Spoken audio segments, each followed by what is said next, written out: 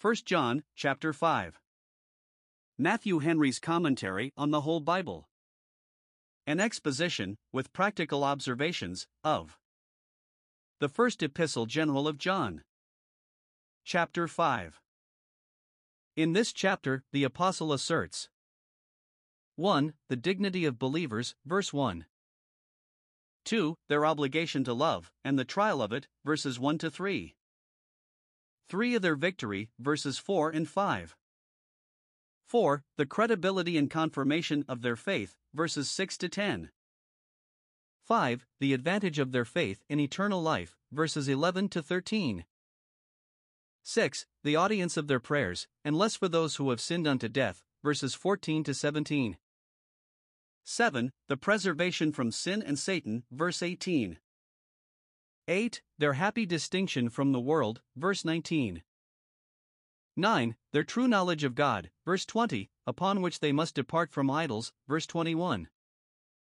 1 John 5 verses 1 to 5.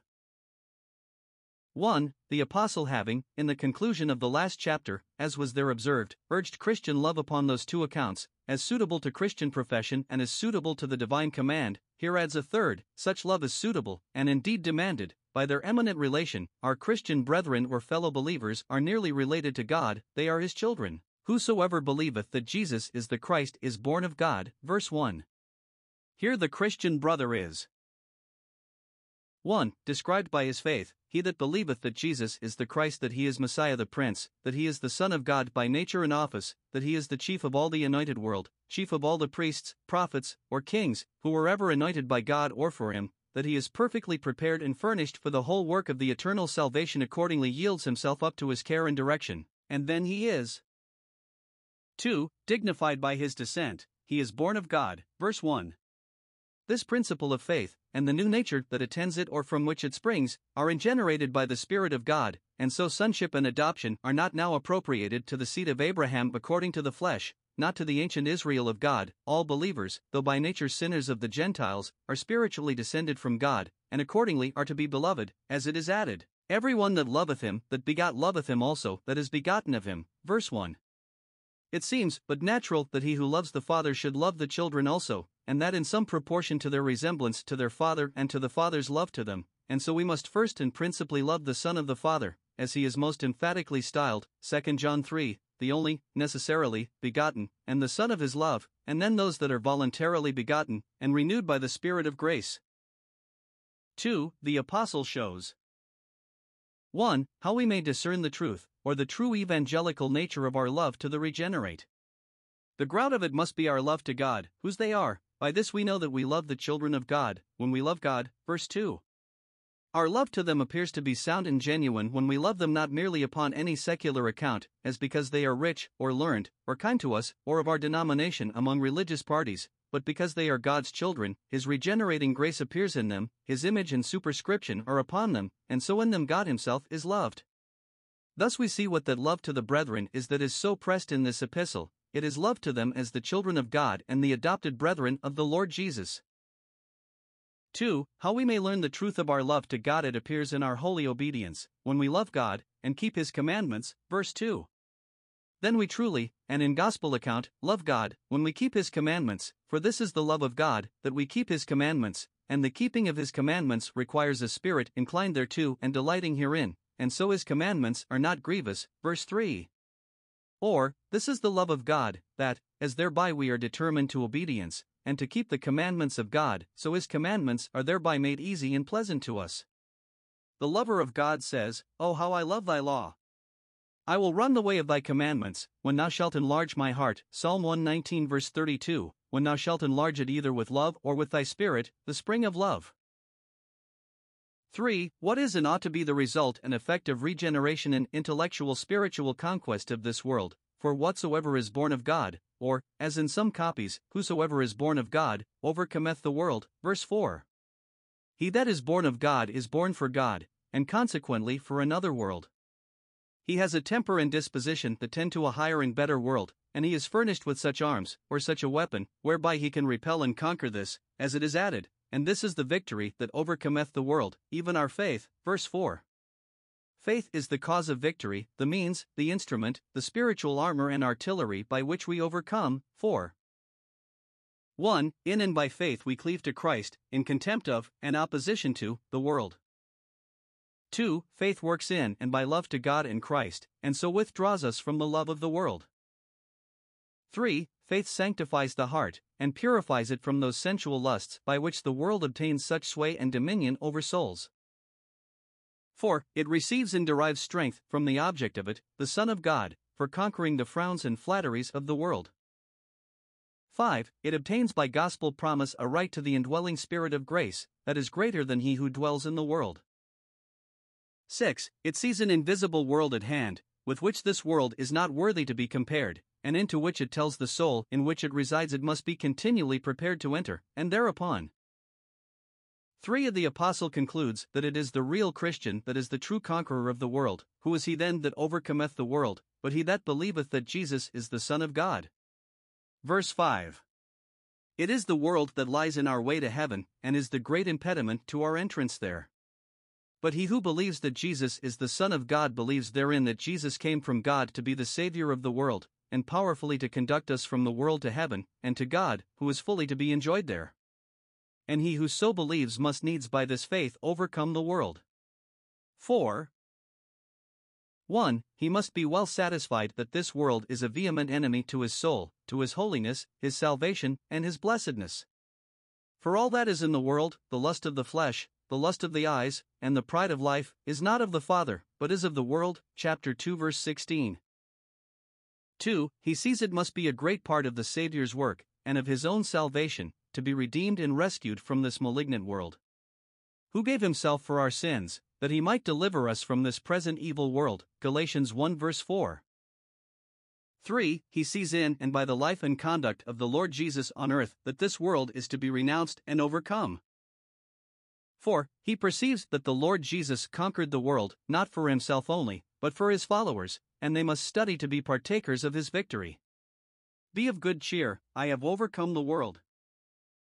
5. He is taught and influenced by the Lord Jesus' death to be mortified and crucified to the world.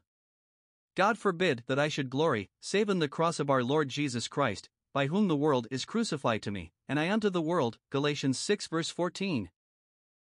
6. He is begotten by the resurrection of Jesus Christ from the dead to the lively hope of a blessed world above. 1 Peter 1 verse 3. 7. He knows that the Savior has gone to heaven, and is there preparing a place for his serious believers. John 14 verse 2.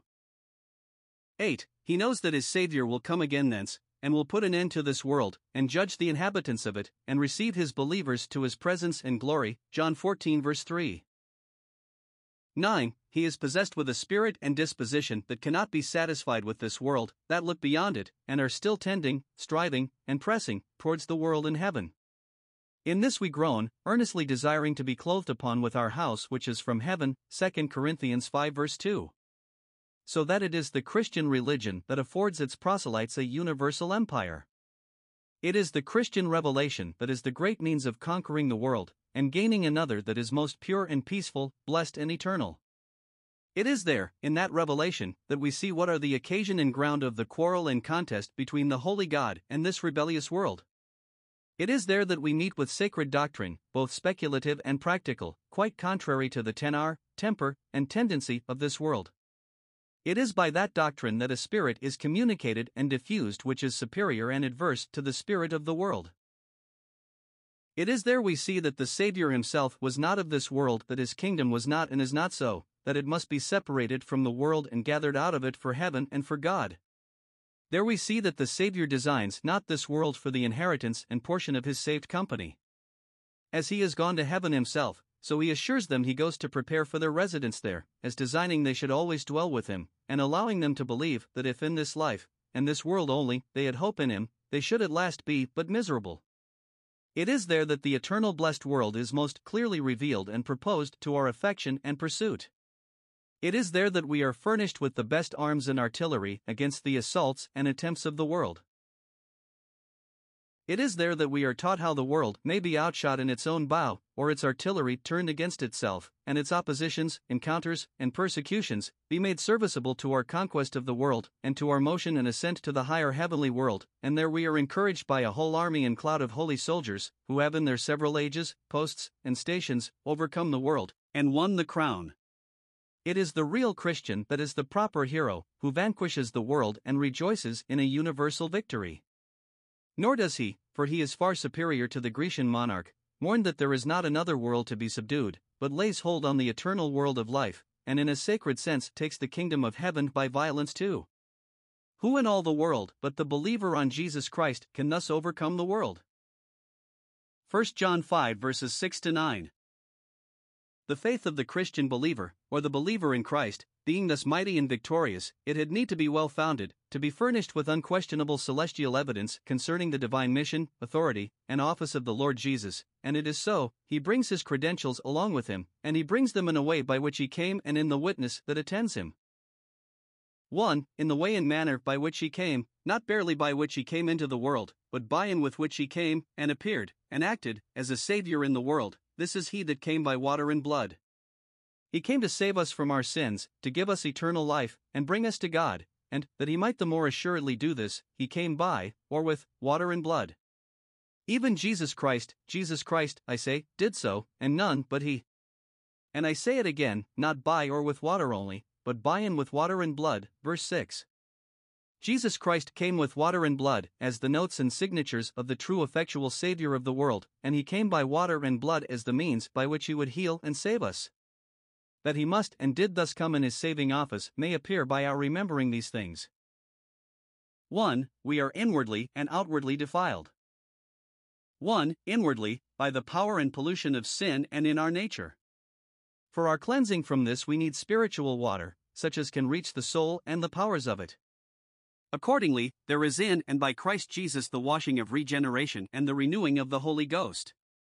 And this was intimated to the apostles by our Lord, when he washed their feet, and said to Peter, who refused to be washed, "Except I wash thee, thou hast no part in me." 2. We are defiled outwardly, by the guilt and condemning power of sin upon our persons.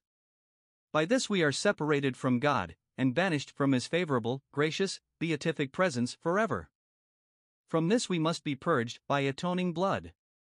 It is the law or determination in the court of heaven that without shedding of blood there shall be no remission, Hebrews 9 verse 22. The Savior from sin therefore must come with blood.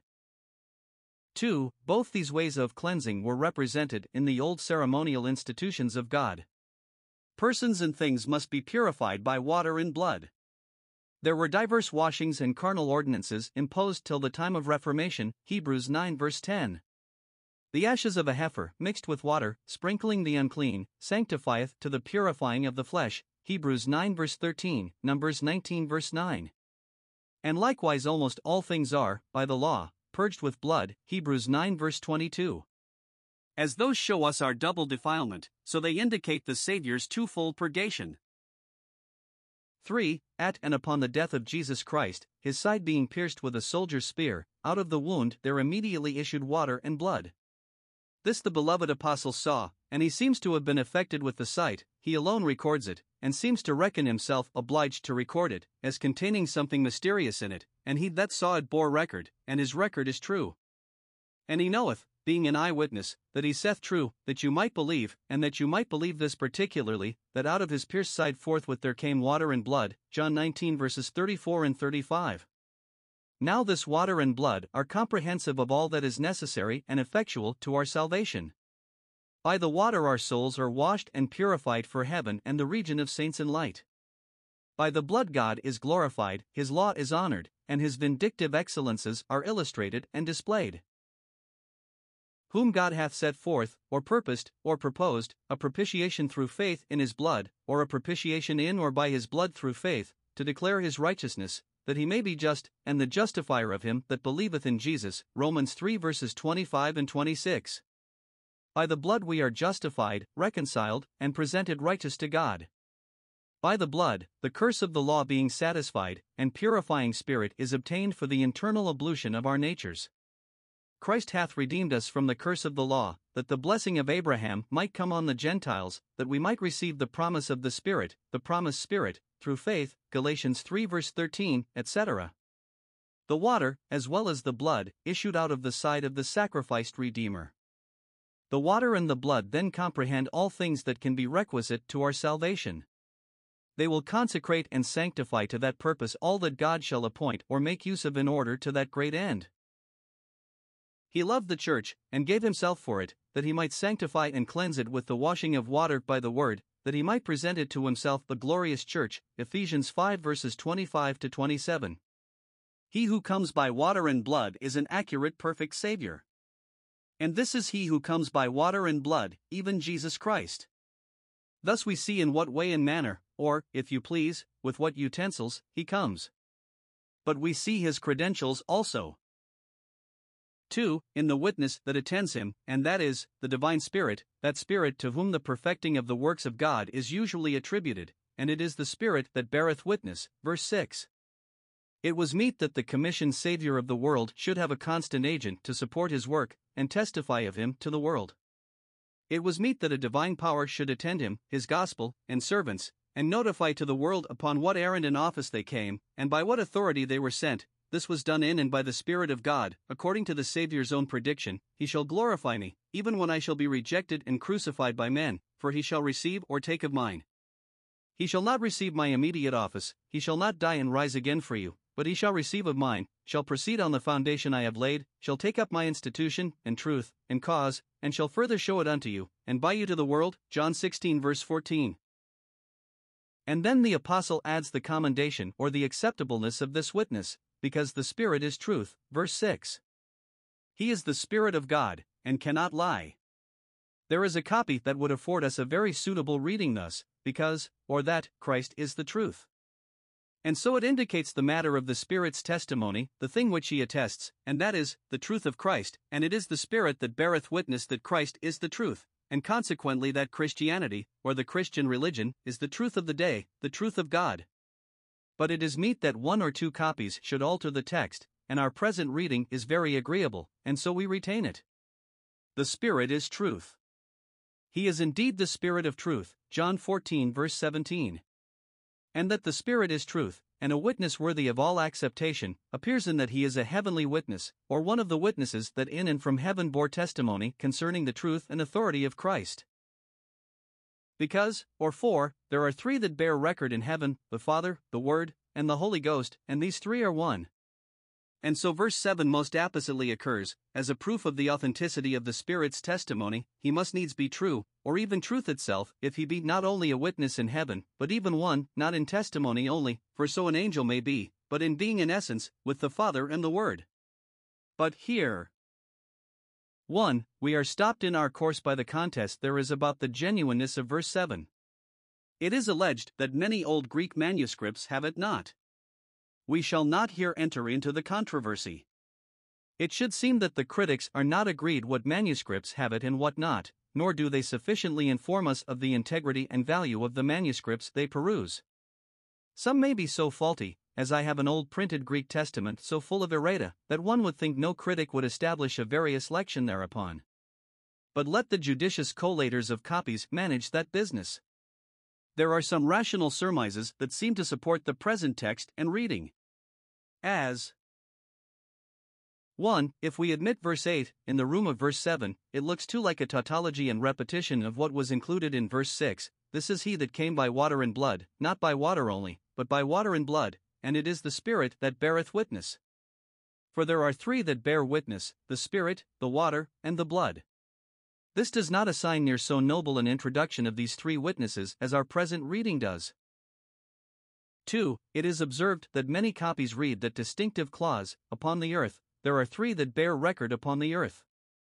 Now this bears a visible opposition to some witness or witnesses elsewhere, and therefore we are told, by the adversaries of the text, that this clause must be supposed to be omitted in most books that want verse 7. But it should for the same reason be so in all. Take we verse 6, this is he that came by water and blood. And it is the Spirit that beareth witness, because the Spirit is truth.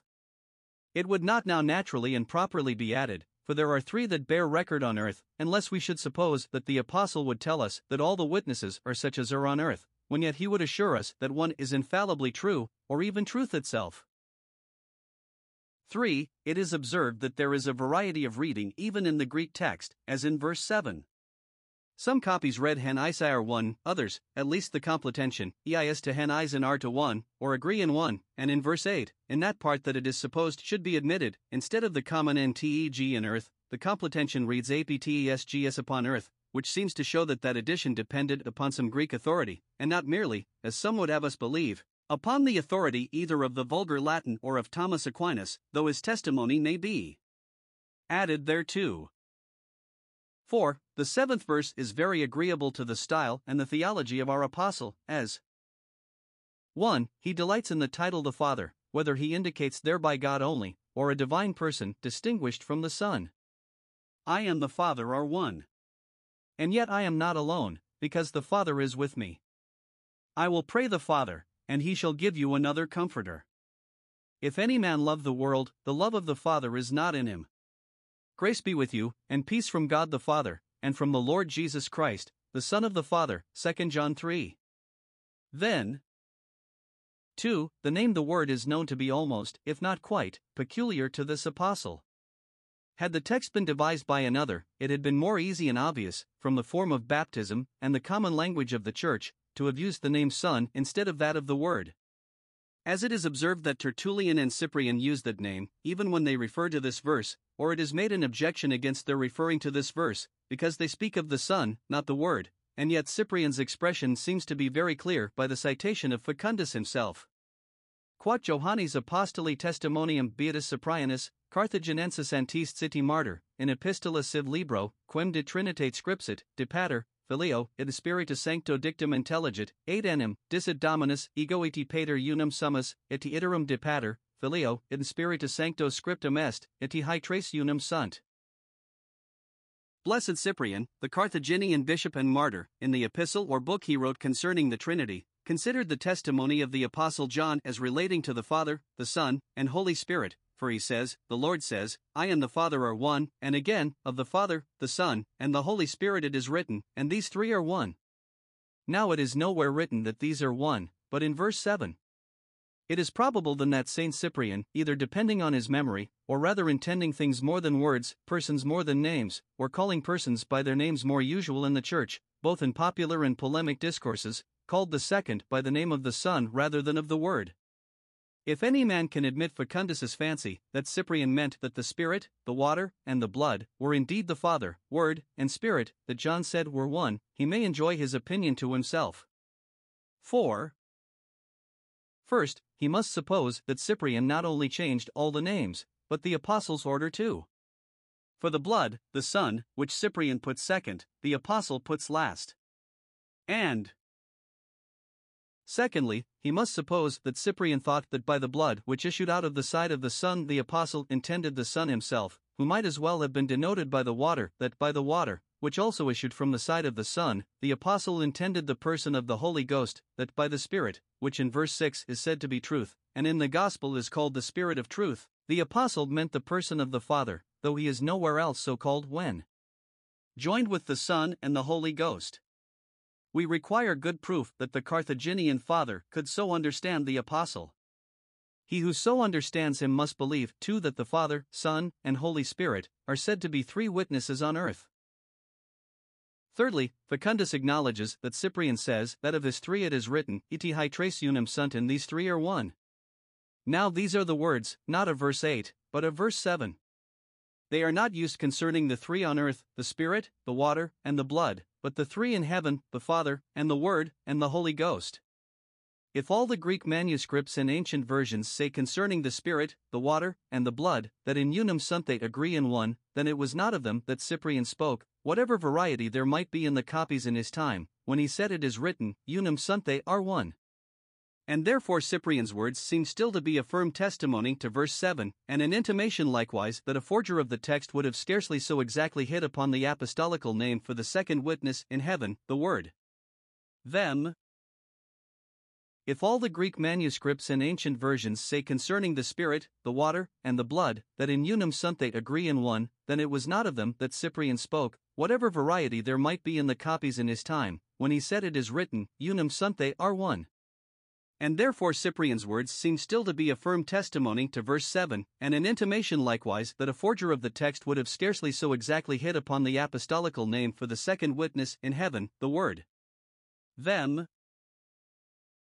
3. As only this apostle records the history of the water and blood flowing out of the Saviour's side, so it is he only, or he principally, who registers to us the Saviour's promise and prediction of the Holy Spirit's coming to glorify him, and to testify of him, and to convince the world of its own unbelief and of his righteousness, as in his Gospel, chapter 14 verse 16, 17, 26, 15 26, 16:7-15.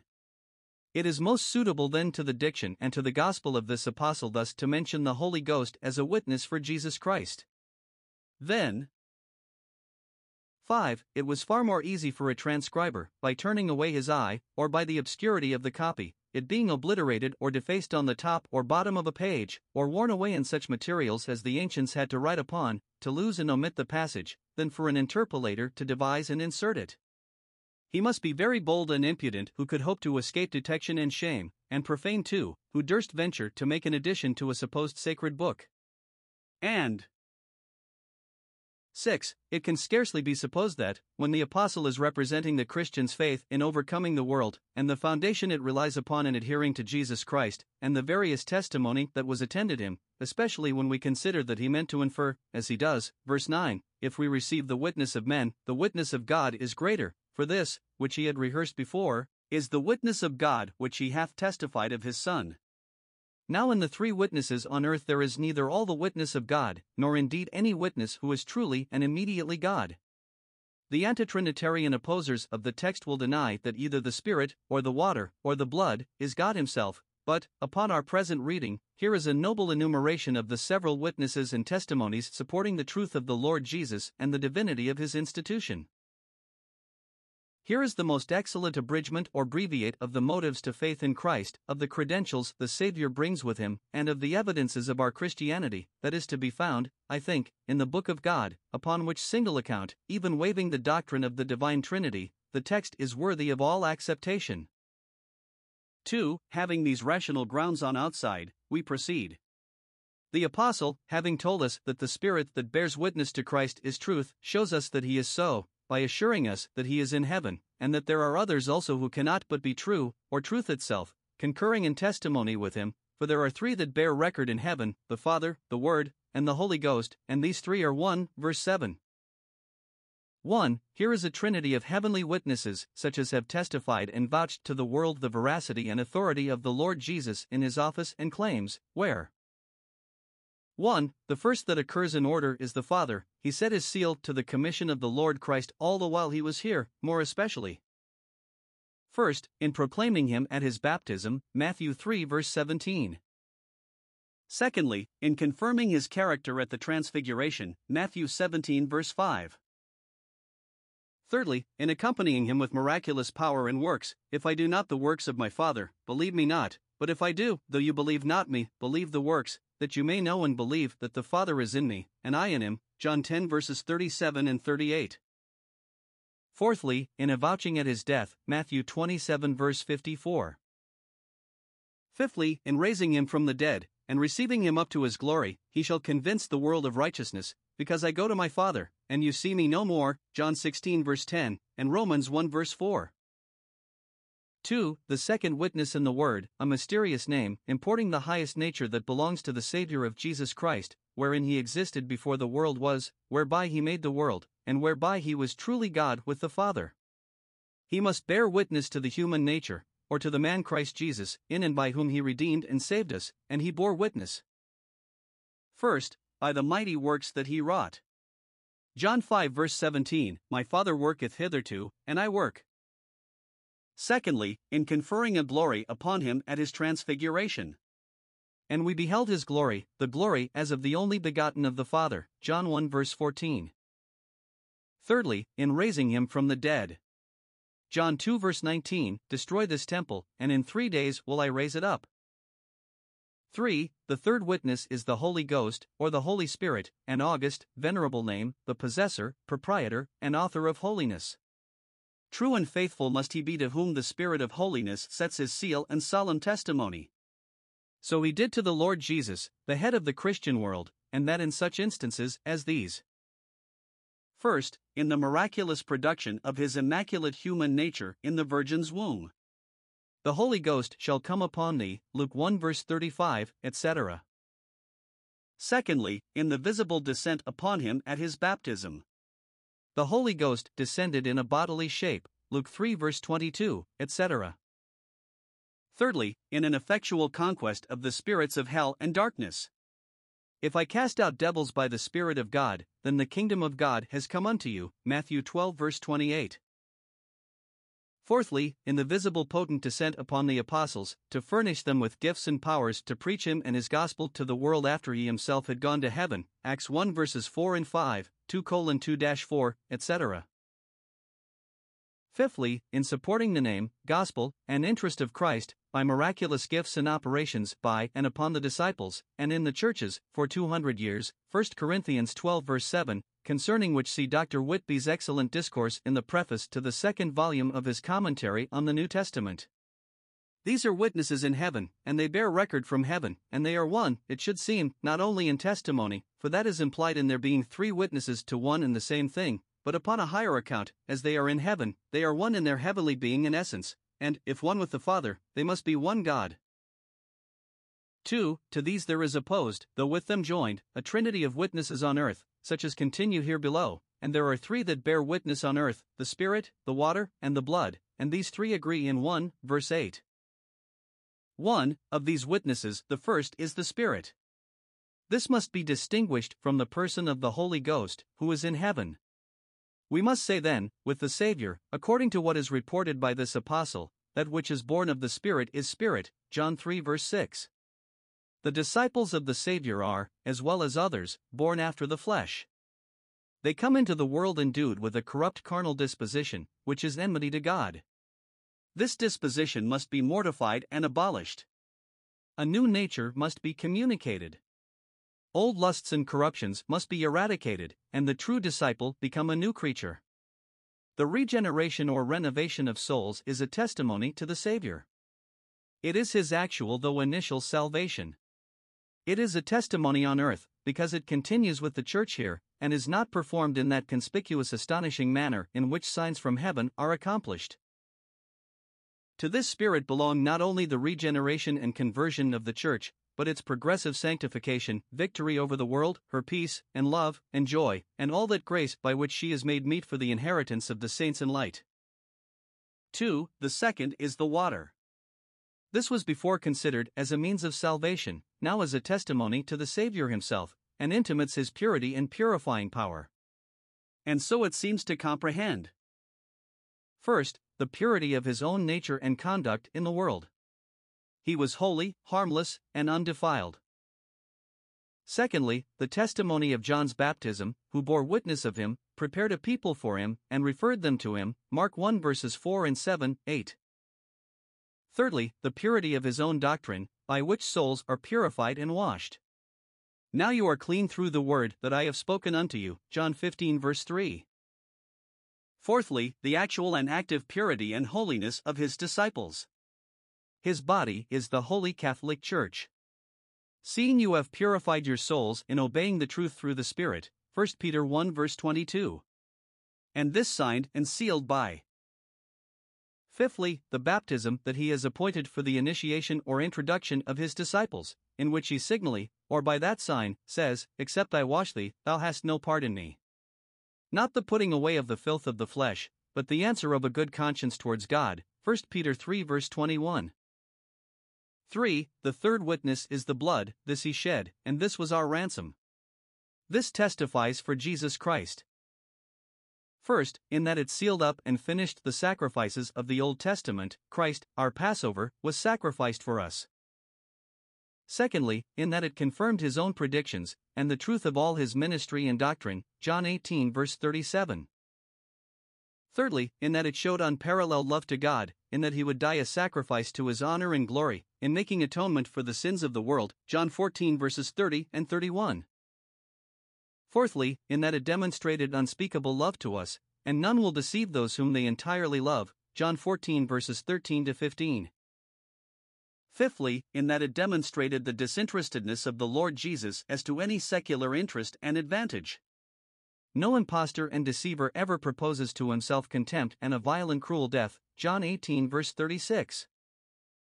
Sixthly, in that it lays obligation on his disciple to suffer and die for him. No deceiver would invite proselytes to his side and interest at the rate that the Lord Jesus did. You shall be hated of all men for my sake.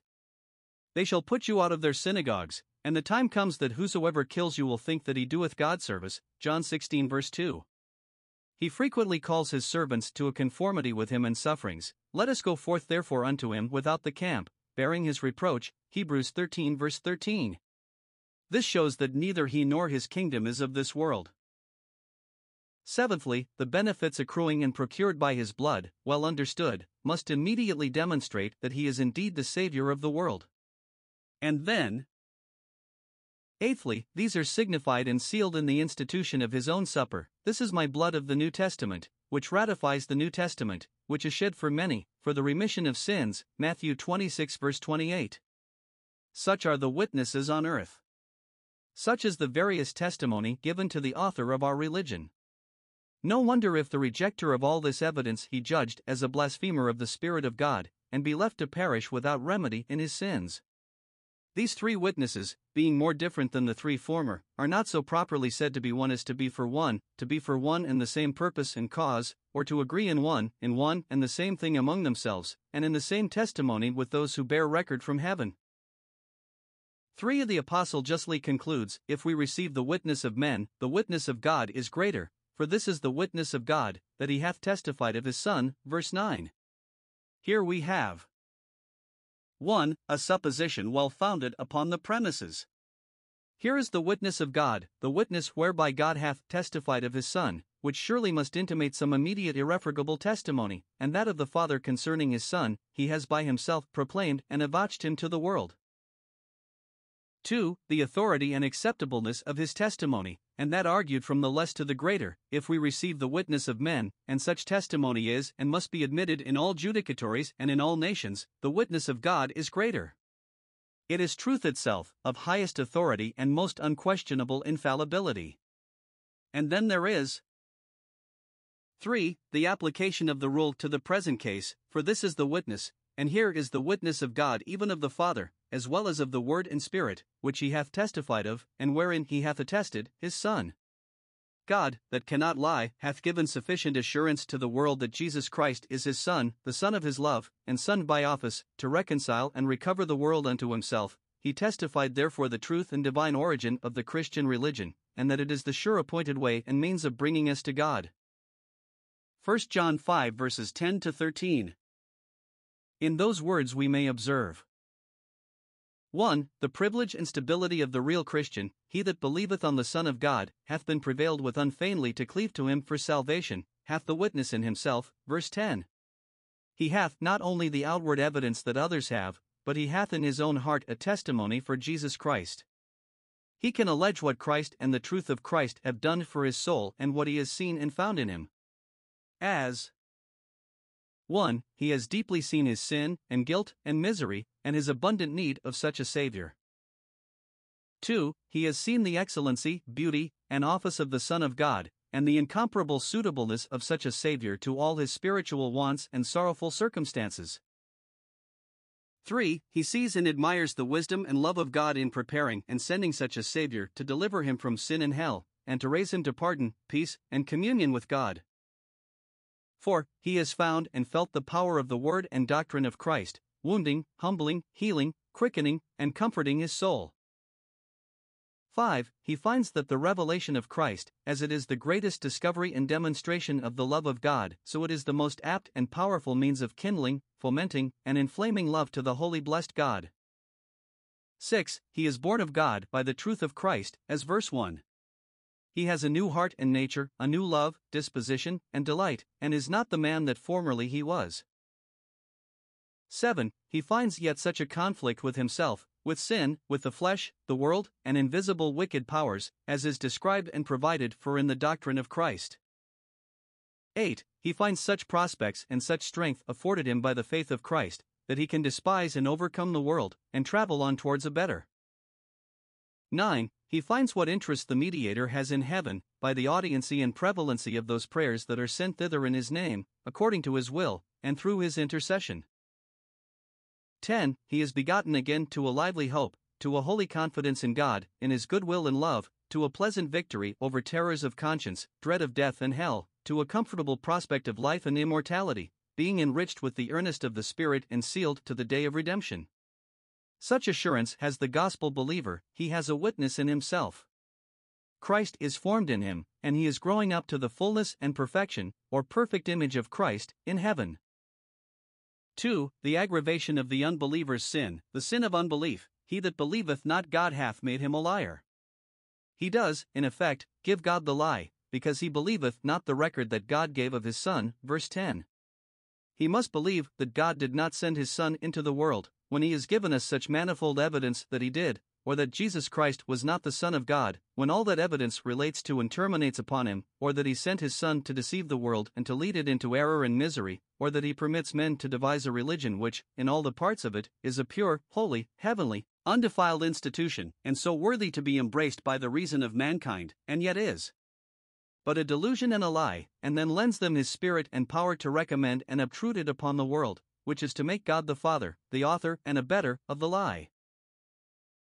3. Of the matter, the substance, or contents of all this divine testimony concerning Jesus Christ, and this is the record, that God hath given to us eternal life, and this life is in his Son, verse 11. This is the sum of the gospel. This is the sum and epitome of the whole record given us by all the aforesaid 6 witnesses. 1. That God hath given to us eternal life. He has designed it for us in his eternal purpose. He has prepared all the means that are necessary to bring us to it. He has made it over to us by his covenant and promise. And he actually confers a right and title thereto on all who believe on and actually embrace the Son of God. Then, 2. This life is in the Son. The Son his life, eternal life in his own essence and person, John 1 verse 4, 1 John 1 verse 2. He is eternal life to us, the spring of our spiritual and glorious life, Colossians 3 verse 4. From him life is communicated to us, both here in heaven. And thereupon it must follow. 1. He that hath the Son hath life, verse 12. He that is united to the Son is united to life. He who hath a title to the Son hath a title to life, to eternal life. Such honor hath the Father put upon the Son, such honor must we put upon him too. We must come and kiss the Son, and we shall have life. 2. He that hath not the Son of God hath not life, verse 12. He continues under the condemnation of the law, John 3 verse 36, he refuses the Son, who is life itself, who is the procurer of life, and the way to it, he provokes God to deliver him over to endless death for making him a liar, since he believes not this record that God hath given concerning his Son. 4. The end and reason of the apostles preaching this to believers. 1. For their satisfaction and comfort. These things have I written unto you that believe on the name of the Son of God, that you may know that you have eternal life. Verse 13. Upon all this evidence, and these witnesses, it is but just and meet that there should be those who believe on the name of the Son of God. God increase their number. How much testimony from heaven has the world to answer for? And to 3 witnesses in heaven must the world be accountable. These believers have eternal life. They have it in the covenant of the gospel, in the beginning and first fruits of it within them, and in their Lord and Head in heaven. These believers may come to know that they have eternal life, and should be quickened, encouraged, and comforted in the prospect of it, and they should value the Scriptures, which are so much written for their consolation and salvation. 2. For their confirmation and progress in their holy faith, and that you may believe on the name of the Son of God, verse 13, may go on believing. Believers must persevere, or they do nothing. To withdraw from believing on the name of the Son of God is to renounce eternal life, and draw back unto perdition. Therefore the evidences of religion and the advantage of faith are to be presented to believers, in order to hearten and encourage them to persevere to the end. 1 John 5 verses 14 to 17. Here we have 1. A privilege belonging to faith in Christ, namely, audience in prayer. This is the confidence that we have in Him, that, if we ask anything according to His will, He heareth us. Verse 14. The Lord Christ emboldens us to come to God in all circumstances, with all our supplications and requests. Through Him our petitions are admitted and accepted of God. The matter of our prayer must be agreeable to the declared will of God. It is not fit that we should ask what is contrary either to His majesty and glory or to our own good, who are His and dependent on Him. And then we may have confidence that the prayer of faith shall be heard in heaven. 2. The advantage accruing to us by such privilege. If we know that He heareth us, whatsoever we ask, we know that we have the petitions that we desired of Him. Verse 15. Great are the deliverances, mercies, and blessings, which the holy petitioner needs. To know that his petitions are heard or accepted is as good as to know that they are answered, and therefore that he is so pitied, pardoned, or counseled, sanctified, assisted, and saved, or shall be so, as he is allowed to ask of God. 3. A direction in prayer and reference to the sins of others. If any man see his brother sin a sin which is not unto death, he shall ask, and he shall give him life for those that sin not unto death. There is a sin unto death, I do not say that he shall pray for it. Verse 16. Here we may observe 1. We ought to pray for others as well as for ourselves, for our brethren of mankind, that they may be enlightened, converted, and saved, for our brethren in the Christian profession, that they may be sincere, that their sins may be pardoned, and that they may be delivered from evils and the chastisements of God, and preserved in Christ Jesus. 2. There is a great distinction in the heinousness and guilt of sin. There is a sin unto death, verse 16, and there is a sin not unto death, verse 17. 1. There is a sin unto death. All sin, as to the merit and legal sentence of it, is unto death. The wages of sin is death, and cursed is every one that continueth not in all things that are written in the book of the law, to do them. Galatians 3 verse 10. But there is a sin unto death in opposition to such sin as is here said not to be unto death. There is therefore 2. A sin not unto death. This surely must include all such sin as by divine or human constitution may consist with life, in the human constitution with temporal or corporal life, in the divine constitution with corporal or with spiritual evangelical life. 1. There are sins which, by human righteous constitution, are not unto death, as divers pieces of injustice, which may be compensated without the death of the delinquent. In opposition to this there are sins which, by righteous constitution, are to death, or to a legal forfeiture of life, such as we call capital crimes. 2. Then there are sins which, by divine constitution, are unto death, and that either death corporal or spiritual and evangelical. First, such as are, or may be, to death corporal. Such may the sins be either of gross hypocrites, as Ananias and Sapphira, or, for aught we know, of sincere Christian brethren, as when the Apostle says of the offending members of the church of Corinth, For this cause many are weak and sickly among you, and many sleep. 1 Corinthians 11 verse 30. There may be sin unto corporal death among those who may not be condemned with the world. Such sin, I said, is, or may be, to corporal death. The divine penal constitution in the gospel does not positively and peremptorily threaten death to the more visible sins of the members of Christ, but only some gospel chastisement, for whom the Lord loveth he chasteneth, and scourgeth every son whom he receiveth. Hebrews 12 verse 6. There is room left for divine wisdom or goodness, or even gospel severity, to determine how far the chastisement or the scourge shall proceed. And we cannot say but that sometimes it may, in terrorem for warning to others, proceed even to death. Then, secondly, there are sins which, by divine constitution, are unto death spiritual and evangelical, that is, are inconsistent with spiritual and evangelical life, with spiritual life in the soul and with an evangelical right to life above. Such are total impenitence and unbelief for the present. Final impenitence and unbelief are infallibly to death eternal, as also a blaspheming of the Spirit of God in the testimony that he has given to Christ and his gospel, and a total apostasy from the light and convictive evidence of the truth of the Christian religion. These are sins involving the guilt of everlasting death. Then comes 4. The application of the direction for prayer according to the different sorts of sin thus distinguished. The prayer is supposed to be for life. He shall ask, and he, God, shall give them life. Life is to be asked of God. He is the God of life, he gives it when and to whom he pleases, and takes it away either by his constitution or providence, or both, as he thinks meet. In the case of a brother's sin, which is not, in the manner already mentioned, unto death, we may in faith and hope pray for him, and particularly for the life of soul and body. But, in case of the sin unto death in the forementioned ways, we have no allowance to pray. Perhaps the Apostle's expression, I do not say, he shall pray for it, may intend no more than, I have no promise for you in that case, no foundation for the prayer of faith. 1. The laws of punitive justice must be executed, for the common safety and benefit of mankind, and even an offending brother in such a case must be resigned to public justice, which in the foundation of it is divine, and at the same time also to the mercy of God.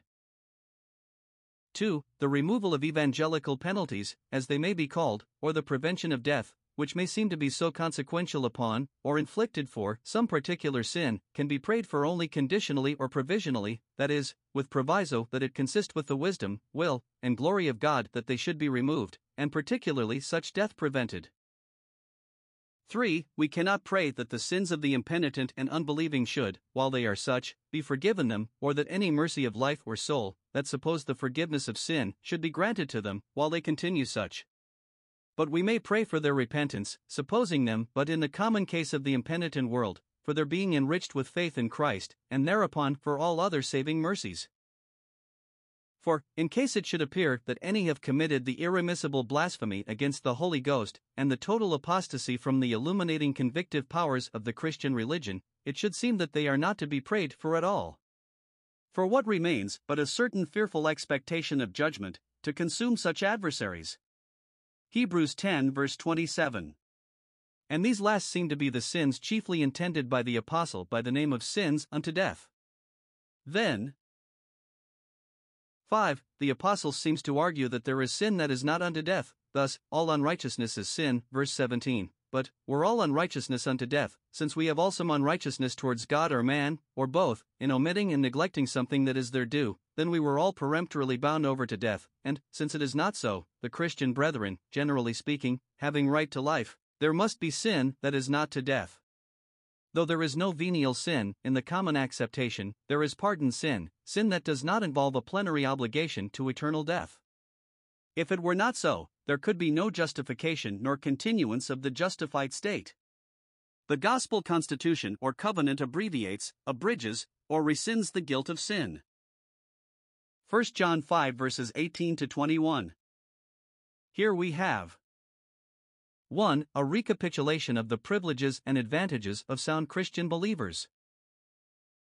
1. They are secured against sin, against the fullness of its dominion or the fullness of its guilt. We know that whosoever is born of God, and the believer in Christ is born of God, verse 1, sinneth not, verse 18, sinneth not with that fullness of heart and spirit that the unregenerate do, as was said chapter 3 verses 6 and 9, and consequently not with that fullness of guilt that attends the sins of others, and so he is secured against that sin which is unavoidably unto death, or which infallibly binds the sinner over unto the wages of eternal death, the new nature, and the inhabitation of the divine Spirit thereby, prevent the admission of such unpardonable sin. 2. They are fortified against the devil's destructive attempts. He that is begotten of God keepeth himself, that is enabled to guard himself, and the wicked one toucheth him not, verse 18, that is, that the wicked one may not touch him, namely, to death. It seems not to be barely a narration of the duty or the practice of the regenerate, but an indication of their power by virtue of their regeneration. They are thereby prepared and principled against the fatal touches, the sting, of the wicked one. He touches not their souls, to infuse his venom there he does in others, or to expel that regenerative principle which is an antidote to his poison, or to induce them to that sin which by the gospel constitution conveys an indissoluble obligation to eternal death. He may prevail too far with them, to draw them to some acts of sin, but it seems to be the design of the apostle to assert that their regeneration secures them from such assaults of the devil as will bring them into the same case and actual condemnation with the devil. 3. They are on God's side in interest, in opposition to the state of the world, and we know that we are of God, and the whole world lieth in wickedness, verse 19. Mankind are divided into two great parties of dominions, that which belongs to God and that which belongs to wickedness or to the wicked one. The Christian believers belong to God. They are of God, and from Him, and to Him, and for Him. They succeed into the right and room of the ancient Israel of God, of whom it is said, the Lord's people is his portion, his estate in this world. Jacob is the lot of his inheritance, the dividend that has fallen to him by the lot of his own determination. Deuteronomy 32 verse 9. While, on the contrary, the whole world, the rest, being by far the major part, lieth in wickedness, in the jaws and the bowels of the wicked one. There are, indeed, were we to consider the individuals, many wicked ones, many wicked spirits, in the heavenly or the ethereal places, but they are united in wicked nature, policy, and principle, and they are united also in one head. There is the prince of the devils and of the diabolical kingdom. There is a head of the malignity and of the malignant world, and he has such sway here that he is called the god of this world. Strange that such a knowing spirit should be so implacably incensed against the Almighty and all his interests, when he cannot but know that it must end in his own overthrow and everlasting damnation. How tremendous is the judgment of God upon that wicked one! May the God of the Christian world continually demolish his dominion in this world, and translate souls into the kingdom of his dear Son.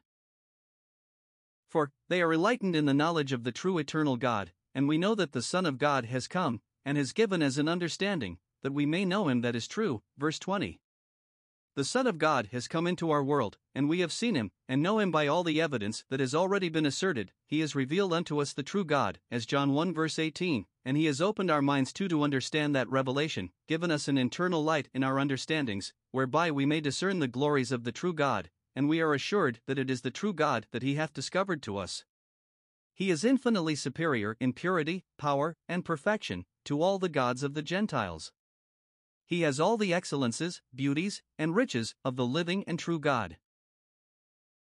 It is the same God that, according to Moses' account, made the heavens and the earth, the same who took our fathers and patriarchs into peculiar covenant with himself, the same who brought our ancestors out of Egypt, who gave us the fiery law upon Mount Sinai, who gave us his holy oracles, promised the call and conversion of the Gentiles. By his counsels and works, by his love and grace, by his terrors and judgments, we know that he, and he alone, in the fullness of his being, is the living and true God. It is a great happiness to know the true God, to know him in Christ. It is eternal life. John 17 verse 3. It is the glory of the Christian revelation that it gives the best account of the true God, and administers the best eye-salve for our discerning the living and true God. 5. They have a happy union with God and his Son, and we are in him that is true, even, or in his Son Jesus Christ. Verse 20. The Son leads us to the Father, and we are in both, in the love and favor of both, in covenant and federal alliance with both, in spiritual conjunction with both by the inhabitation and operation of their Spirit, and, that you may know how great a dignity and felicity this is, you must remember that this true one is the true God and eternal life, or rather, as it should seem a more natural construction, this same Son of God is himself also the true God and eternal life. John 1 verse 1, and here. Chapter 1 verse 2, so that in union with either, much more with both, we are united to the true God and eternal life. Then we have 2. The Apostles' concluding monition, little children, dear children, as it has been interpreted, keep yourselves from idols, verse 21. Since you know the true God, and are in him, let your light and love guard you against all that is advanced in opposition to him, or competition with him. Flee from the false gods of the heathen world. They are not comparable to the God whose you are and whom you serve. Adore not your God by statues and images, which share in his worship. Your God is an incomprehensible spirit, and is disgraced by such sordid representations. Hold no communion with your heathen neighbors in their idolatrous worship. Your God is jealous, and would have you come out, and be separated from among them, mortify the flesh, and be crucified to the world, that they may not usurp the throne of dominion in the heart, which is due only to God. The God whom you have known is he who made you, who redeemed you by his Son, who has sent his gospel to you, who has pardoned your sins, begotten you unto himself by his Spirit, and given you eternal life. Cleave to him in faith, and love, and constant obedience, in opposition to all things that would alienate your mind and heart from God. To this living and true God be glory and dominion forever and ever. Amen.